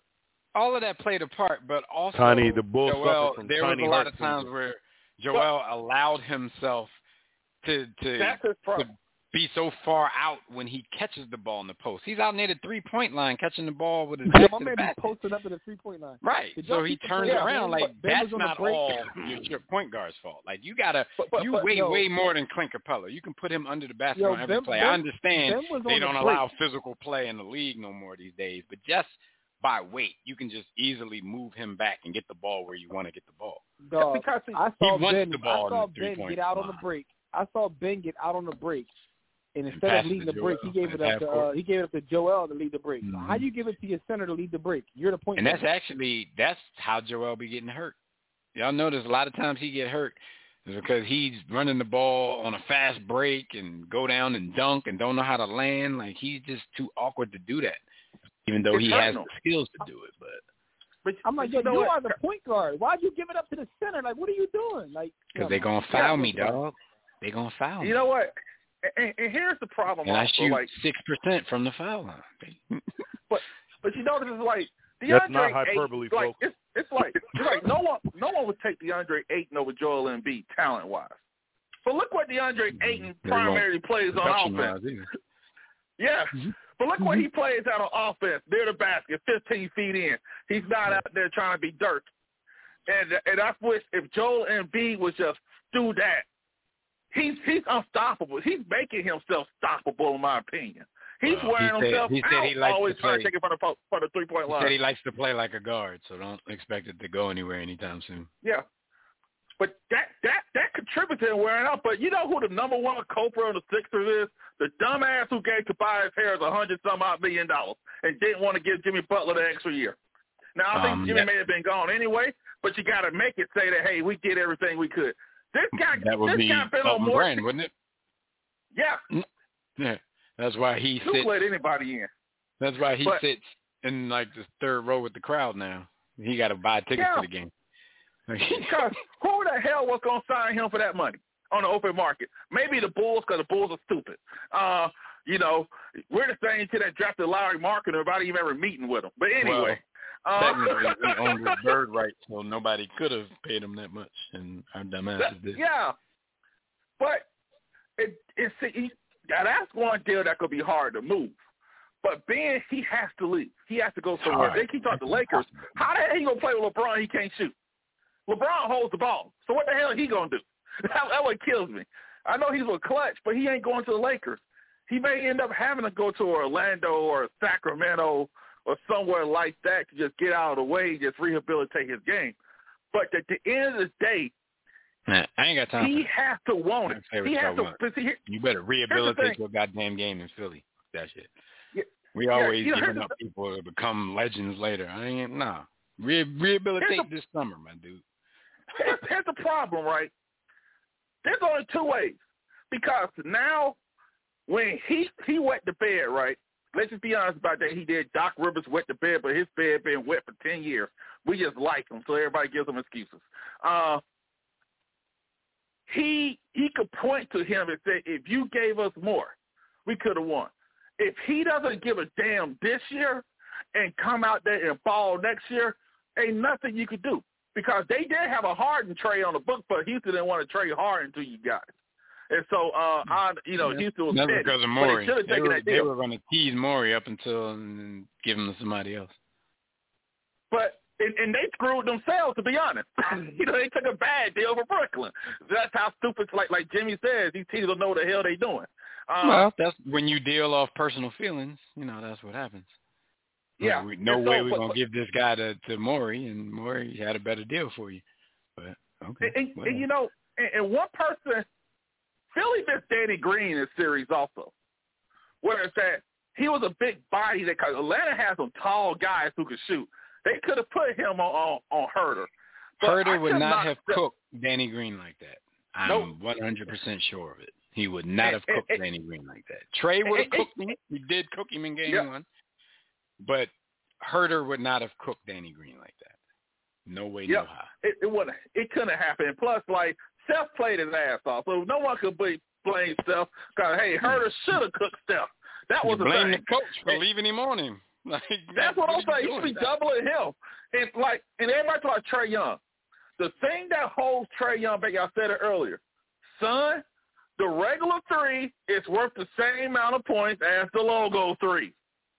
Can we stop? You know, we want you to shoot the logo three. If you make it, God bless you. Long ball. Dig the long ball, Yeah, and I'll leave with this hot take here. This is sizzling here, right? The Nets have no bench. Blake Griffin, someone may be stupid and pay him, probably the Bulls, because he dunked 10 years ago. And some of those guys that may be leaving. I believe they could win the title with just Harden and Durant. Would you trade Kyrie and get some bench players, some other guys, and draft picks as well? Because you could win the title with Harden and Durant, in my opinion. Well, don't forget they got Spencer Dinwiddie coming back. So that's 15 points off your bench right there. That's 15 off your bench right there. But I know. That's true. So he may want to be out. Yeah, and so that's just something I think that they might actually consider. You never know because you can win the title, those two. Because what people don't say about super teams is, one, many times they come together, they're older. But also, you have no bench. So if someone gets hurt, you don't even have anybody competent to step in. Now you had to depend on Joe Harris and Bruce Brown, who I never heard of, and the guy with the funny color hair, and Jeff Green, who we're waiting on to have 2 games in a row for 15 years now, 2 good games in a row. I don't know what's going to happen first, the return of Haley's Comet or Jeff Green having 2 games in a row. My money's on the Comet. But I just think that sometimes you might have to look at that. He got a good asset there. And you know, I just think that he can't guarantee, just because you got these guys together doesn't guarantee anything. Because a lot of these super teams like the Heat, they didn't win as much as they should. The Warriors, injuries killed them. They didn't win as much as they should. A lot of these super teams don't win as many titles as they should. All you got to win is one. All you got to win is one. Yeah. If you win one, it's well worth it, dog. That's all it is. I think they're better off with Kyrie and KD. Like, they don't need Harden. I would trade one of them because I thought they didn't need Harden because I thought they were fine because they had, like, Jared Allen, who's your athletic big who could guard. You had your Dinwiddie who could play with Kyrie. And, I think you pick one, but KD stays and toss up the other 2. Yeah, but can I say this before I run, though? Like the Clippers, I think the Clippers are done because I saw this stat this morning where they play every other. To be 100% real, you thought the Clippers were done game 2 in Dallas. So, but go ahead. Okay, but I say this though because they play like about it's like a month straight. They play every other game, and like I think the thing with Phoenix. They have wings who could cover their 3-point shooters, and Ayton is athletic enough to come out and defend on the wing and bother them. And also, unlike the offensively bankrupt Rudy Gobert, I hope he doesn't hear this because I don't want him crying on national TV again. Ayton can score at least. Rudy Gobert. I want to know when the hell Reggie Jackson turned into Mitch Richmond. He ain't missed. He ain't missed since the asteroid wiped out the dinosaurs. He ain't missed since then. Man, but when he got out of jail, Schmurder. This boy Reggie Jackson. Jackson is he's a new improved Reggie Jackson. All playoffs, he's been going crazy. And you can't tell him that he ain't now either, because now like. He don't pass the ball to nobody. He got confidence now. Yeah, he got confidence guys. Now. Hey, y'all remember when on the same team as KD and Westbrook, Reggie Jackson still wanted his touches. So we know this type of guy, he gonna get his shot. That's true. But the Clippers. Hey, how about this though, Dev? Would you take Kyrie for Ben? Yeah, I'd take Kyrie. I mean, hey, by the way, because you take Kyrie, then you move Thibault into the starting lineup, so you still got your defense there. The crazy part is if Ben and Thibault both learn how to shoot, and you can start them together anyway. Oh my God! Come on, man. Hey, lockdown guys, city. I want to say thanks for taking my call, guys, and I'll say this last thing. I hope y'all is listening to this very hot take joke I'm gonna make. Ben Simmons for campaign. Who says no first? I'm kidding, guys. Hey, you guys have a good week, man. All right, man. But no, you're right. Every time Jackson put up a shot, he think it's shmoney. So shout out to him. The crazy part is he been almost right these days. Like he be cooking, bro. Shmoney. Jackson be going crazy. I'm like, when you turn into a player like this, like who is this for? The only thing, Jim, about having Kyrie in Philly, man, is like I said, you don't know when he gonna take some mental health days off, and then he might take a week to just go celebrate on the Indian plantation. Native American plantation. You never know. This is true. All right, what happened while everybody was on the Grizzly? Yes, sir. And While You Were on the Grind is brought to you by Digital Extreme Technologies. Here's the bottom line. If you got a Wix site, you know what I'm saying, upgrade your site. Get you a Digital Extreme Technology site. It's custom made for you. Go to digitalextremetech.com or call 267-205-4203. Tell them you heard it here and get you your Digital Extreme Technology site. But it's time to talk about what happened while you were on the Grizzly. Yes, sir. Let's go. So the first thing I want to do before we start is to give a shout out to Nia Long. You're a legend. You know what I'm saying? Hand babies was lost to you. But with that being said, Nia Long's husband or boyfriend, are they married? I'm not sure they're married, but he's known. I had quintuplets to Nia Long. Oh, go ahead. Yo. Shout out to all the hand babies lost to Nia Long. But anyway, listen. So her dude has become the head coach of the Boston Celtics. Ime Udoka. ESPN NBA analyst Jay Williams went on Twitter and congratulated him for becoming the first black head coach in Celtics history. The only issue with that is the Celtics had like 5 black coaches already. Yeah, the Celtics are actually one of the franchises that had the most black coaches. So and the first. Later and was like, and the first. Yeah. The very first. Yeah, how about that? Bill Russell. The first two. And their last title was won with a black coach and Dr. Rivers. Here's the tweet. He said the first head coach Casey of color Jones for the Celtics, and even more importantly, he's one talented individual who has paid his dues with the clap emojis. And earlier, Jim, when he said first head coach, he put up the black sis emoji first, and then the clap emojis. So he erased it, then came back later and said he was hacked, but he changed his password, so he's all good now. Let me read that tweet to you. Come on, son. He said, because, of course, when he said first coach and they had, he's really like their 6, he was getting cooked. He was getting dragged on Twitter, as he should have, and it's some of the funniest stuff that I've read all week. So he said, as it relates to the Boston Celtics tweet that came from my account a couple of hours ago, I did not post that, and my passcode has now been changed. And let me ask you gentlemen a question. Y'all remember last week when I was telling y'all about the type of lies that me and my god brother used to tell when we were like 8 years old? Yeah, dumbass and lies. We thought that we were fooling everybody at the time, and then you get older and you realize they just didn't whoop our ass. They knew that we were lying. They probably laughed it off. They had some drinks to it, laughing at us. Dude, like, come on, man. You're a grown man. Like, at what point do people in this world say, my bad, I was tripping. I don't know how I forgot that. My bad. I didn't type that and my passcode has been changed.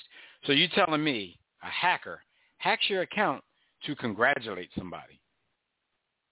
Usually hackers hack your account and they're going to say something hateful, or they're going to try to sell people something, or they're going to try to get you to click on some porn, or they're going to try to do something where it's going to benefit them. So you telling me somebody hacked your account so they could congratulate the black coach of the Boston Celtics? Come on, B. Like, you made it worse. You look even dumber saying that than you did thinking that he was the first black head coach of the Boston Celtics.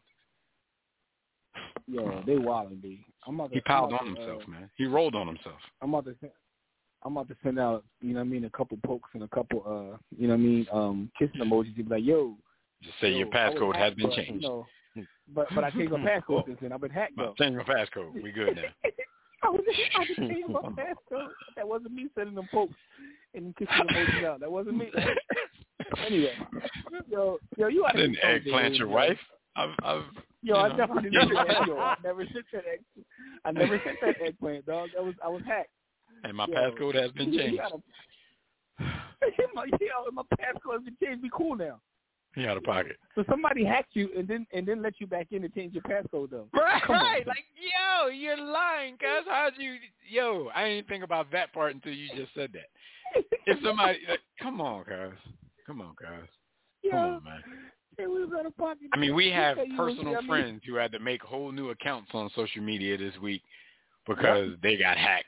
And once the hacker get in, they boxing you out. You ain't getting back in there. Yeah. So it's just two of you now. It's you and, the hacker account as you. But I changed my passcode, so we good. We can move on. We good. Yeah, we changed the passcode. Yo, dog, you say you was going off that Chiba, man. Say you was on that Chiba, but you cool now, man. You out of pocket. Man. Real talk, I would say I was drunk before I would double down on some dumb stuff. Your job can't fire you for drinking after hours. Yeah, so you was going off that water. But anyway, man, Carl Nassib has the top-selling NFL jersey on Fanatics. And if you don't know who he is, he plays for the Oakland Raiders, and he came out as being a gay man, and his jersey automatically went through the roof. And this is a little bit different than Michael Sam, because Michael Sam, I think, played in the preseason game only. But this gentleman he's literally, an active player. Technically, he's the first openly gay NFL player. Like, a lot of people out there say, well, what happened to Michael Sam? He was the first. Well, preseason don't really count as being an NFL player, If we knew the right people in the organization, we could get invited to camp, to waste a spot and then get cut. I can't really say I was an NFL player. The funny part about it is, Jim, I know some black people who are upset about this. People saying, like, they ain't treat Michael Sam this way because his jersey is the number one seller. Well, Michael Sam didn't really have a jersey yet. You got to be on the team to have a jersey that's going to be in the store. And I think they did try to sell. I think they did try to kind of use that and actually print up some Mike Sam jerseys and sell them on the few teams that he went to camp with. But I mean, this dude, he's an NFL player. He's already an established NFL player. The power of, the LGBTQIA community with the 2S in the front.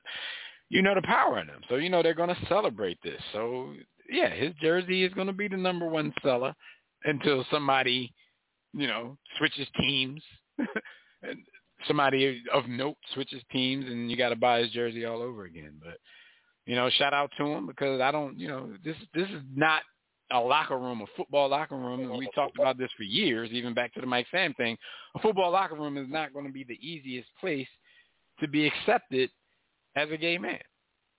So shout out to him. And I can't wait for the day where this is not necessary. Like you to announce your sexuality if your sexuality isn't what, everybody deems as the right way to do something. Like, okay, I don't really care who you have sex with. Yeah, at this point, I'm waiting for this not to be a thing. Like, why do you have to come out and tell everybody who you smash? With a mature perspective, here's my issue, and I think we've said this before. Who you choose to love and have coitus with really is nobody's business. It's between you, that person, and God. It's nobody's business. But the fact that it's promoted, I have a problem with it because we don't promote. Shout out to the chick's husband. No, man. Where's but I changed my passcode though, so we good. Where's the promotion? Like the need to promote this. The need to promote this is a problem. Like, and I'm going to say that's across the board, whether it was a heterosexual or homosexual, the need to promote sexuality in that manner. Come on, man. Cool, man. Because I get it. I get it. We live in a climate where people are still being bullied, killed, and all that for this. So it's like representation does matter for their culture. So I do get it. I mean, the thing about it is, if it doesn't pertain to you or you don't care, you have to pay attention to it. But we can't front that representation. But that's what I was saying too. When I'm saying it's necessary not to do this, I'm talking about from both sides. Like, it is, they deem it to still be necessary because there are still people who actually hate people who are homosexual. So on that side, hopefully one day this won't be necessary because the people who are out here showing hatred, hopefully one day they'll get like the rest of us and not care who somebody else is sleeping with. And then and this is America, so the ifs never really come true. But if we ever get to a day where that's the case, then the people on the other side need to, not make a big deal out of it. If you don't care, then live your life like you don't care and let them do what they do without having to make announcements and all of that kind of stuff. So hopefully one day we'll get to that point, but we've been hoping for a lot of stuff in the country for a long time. So yeah, man. One thing we'll probably never rid ourselves of. Another story is we got a couple minutes left, so I want to breeze through. The Supreme Court has opened up the door to significant increase in compensation for student athletes, so we'll see where that goes. Salute to the Supreme Court. Looks like they're moving towards players getting some chicken, so we'll see. They are, but they're still talking about, just real quick, they're still talking about stuff like school-related expenses. So, it's something. It's just that the conversation is being had. They ain't talking about just like flat-out paying you. Yeah, go over there. But anyway, so Kodak Black, he's being cooked because he had a tribute to Kobe that he called himself making a tribute to Kobe, which included like a helicopter. And, but again, this is 2021. Everybody wants attention, and that's a quick way to get attention. Mm-hmm. I don't know if you want that attention from Vanessa, though, because she's about that life, and, she might put some money on your head. But she's damn sure she got plenty of it. She got plenty of it. So the bull Buckwheat was out of line. And if y'all don't know why I call him Buckwheat, go listen to him talk. Go listen to him, like, what his explanation was about this. So listening to his voice and then looking at his hair, like, I mean, you can't tell me boy don't look like Mr. Wheat. So Mr. Wheat was tripping. He was really out of pocket. But here's the thing, bro. You gotta like put it in this context. I mean, he's part of the culture. And shout out to the Haitian brother, but he's part of the culture where like they want attention. He's the same dude that like went at Nunu's neck or like 2 weeks after Nipsey passed. Like, yo, you cool now? Because I don't want to take you out. Like he gives no. So he's that same guy. Yeah. So it's like, what do you expect from him? He's one of those people. He's basically said, I don't care about these people. I'm not afraid to troll. So he'll do what he's gonna do for attention. Because it probably, I don't know. I can't name one note of any of his music, but he probably got an album coming out. Listen, man. Kodak is a legend to these young kids, but at the end of the day, man, karma works itself in mysterious ways. So it is what it is. Yo, Raiders defense. Karma or Vanessa. Yeah. How about that? Yo, Jalen Twyman, NFL player, was shot 4 times in D.C. He went down D.C. and got shot. Yeah, he went down D.C. and got a standing ovation. Clapping boy up. The crazy part about it, dude got to be one of the luckiest people ever, dog. He took 4 shots, but they were all like superficial exit wounds, they said. He's not going to need surgery. He got hit. I think they said he got hit in the arm, leg, the buttocks, and the shoulder. None of it hit anything of any note. He doesn't have to get surgery. They said he's probably going to play in the NFL this season. Boy, you are lucky. Because he was in a car, too. It did not work out that way for my man Big. You are a lucky dude. That's that Sheik Lou's. My man is the Sheik Lou's John, man. What you know about getting shot, letting it drip dry? Yo, you know what I'm saying? To stay with the hip-hop references, 4 shots couldn't stop him. He took it and smiled. So, get well, good brother. But those are the stories that happened this past week while you were on the grid, Larry. All right, so shout out to you. I was going to get to one more call, but I guess Rob gave up. He thought we weren't going to get to him. Peace, Rob. We holler at you next week then. So before we get up out of here, I'm going to let you guys know what happened this date in sports history. And y'all know what that's brought to you by. It's brought to you by Sports the Book. It's an acronym. Smart people only read the sports. Written by War Room Sports' own Jimmy the Blueprint Williams. Get your copy at warroomsports.com or sportsthebook.com. This date in sports history, June 24th, 1992. The Orlando Magic selected LSU star Shaquille O'Neal with the first overall pick, 1992 NBA draft. And the rest, as they say, was history. Probably top 5, top 3, top 4 center of all time. Like I said, the rest was history. June 24th, 1947, Jackie Robinson steals home for the first of 19 times in his career in a 4-2 win over the Pittsburgh Pirates. Yo, this is interesting to me because... Yo, how you steal home that many times? Yo, that's what I'm saying. I'm saying this is interesting to me because my son plays 9U baseball. There's a lot of stealing home in 9U baseball because the pitchers don't have the control that they need. So if that ball misses the catcher, go up against the backstop, if you got a fast player, he's gone. Like, our team isn't that good. A lot of our runs this year came from stolen home. Stolen how you home. gonna cook the team on air, though, bro? Yo, I mean, it is what it is. And, we ain't that good. Shout out to my son because he's one of the dudes that steals home pretty often. Even though, he be in the field, he be in the field choking like peanut butter and jelly too. I ain't even gonna act like he super nice like that. He be out in the field, Error City, but he is one of the players who steals home a lot. But like you said, 19 times in your career, stealing home is something you might see in the majors. Once, twice a season, and it's like 6 million games in the majors every year.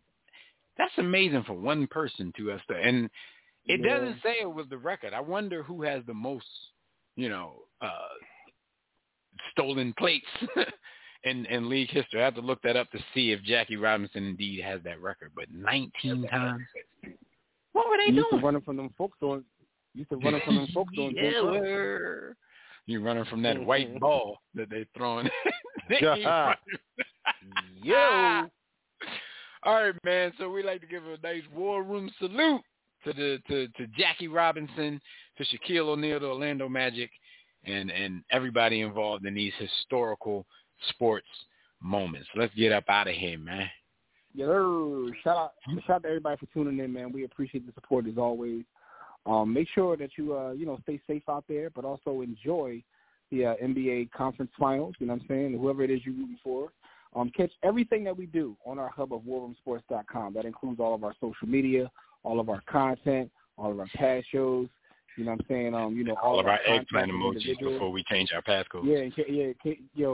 Pretty much. In case you're trying to get in our inbox, you can do that there. You know what I mean? I'm going to change our passcode, though, let you know. But with that being said, man, as we always say, don't accept mediocrity. Be steadfast in the war against ignorance. We'll see you chumps on top.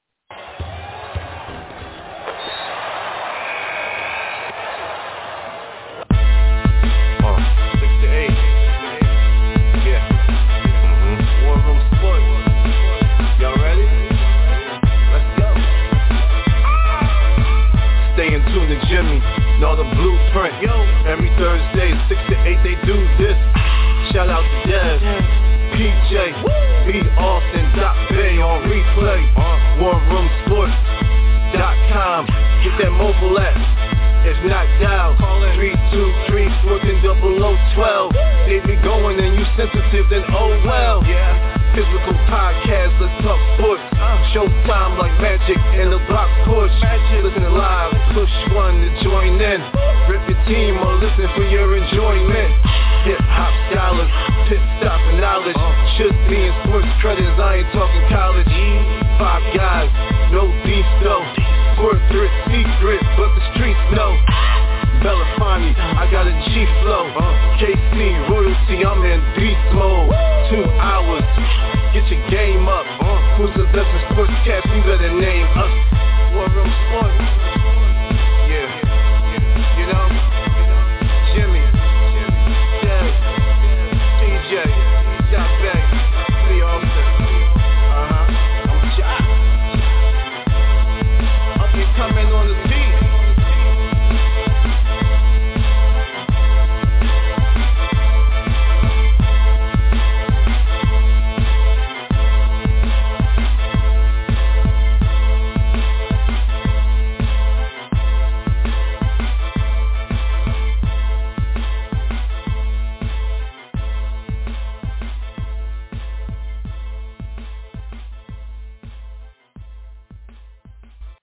War Room Sports, www.warroomsports.com.